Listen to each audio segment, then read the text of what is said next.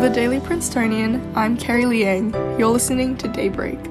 Today, we're covering recent university talks with CDC Director Dr. Rochelle Walensky and officials from the Department of Justice Civil Rights Division, as well as President Biden's recent remarks about Russian President Vladimir Putin. It's Monday, March 28th. On Thursday, Dr. Rochelle Walensky, Director of the Centers for Disease Control and Prevention, toured the university's COVID-19 testing laboratory and discussed her career with the class of 2022. At the talk, Walensky discussed the CDC's role in future pandemic preparedness. Throughout the pandemic, the CDC has drawn criticism for not effectively communicating the science behind the agency's decision-making. When asked about this criticism, Walensky discussed the difficulty of adjusting communication to a public audience. She said, quote, "In my academic world, I have gotten really accustomed to presenting science to an informed audience on the subject, and now we present data to the American people in 2-minute snapshots on the nightly news." Walensky specifically noted the difficulty of communicating information about COVID-19 that can be used across the United States, saying, quote, "Our guidance has to be relevant and appropriate in Manhattan,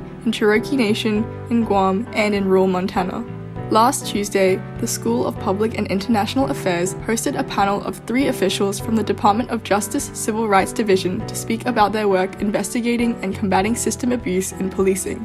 The panelists discussed the impacts of zero-tolerance policing, a law enforcement strategy based on full enforcement and punishment of all crimes, followed by an explanation of how the Civil Rights Division attempted to identify patterns of discrimination across police departments. They then spoke about the abuse of power in police and court systems before wrapping up with the successes of the Comprehensive Amnesty Program in the city of Ferguson, where, quote, 50,000 charges dismissed as a part of this program and hundreds of thousands of dollars in fines and fees that have been waived, according to panelist Megan Marks.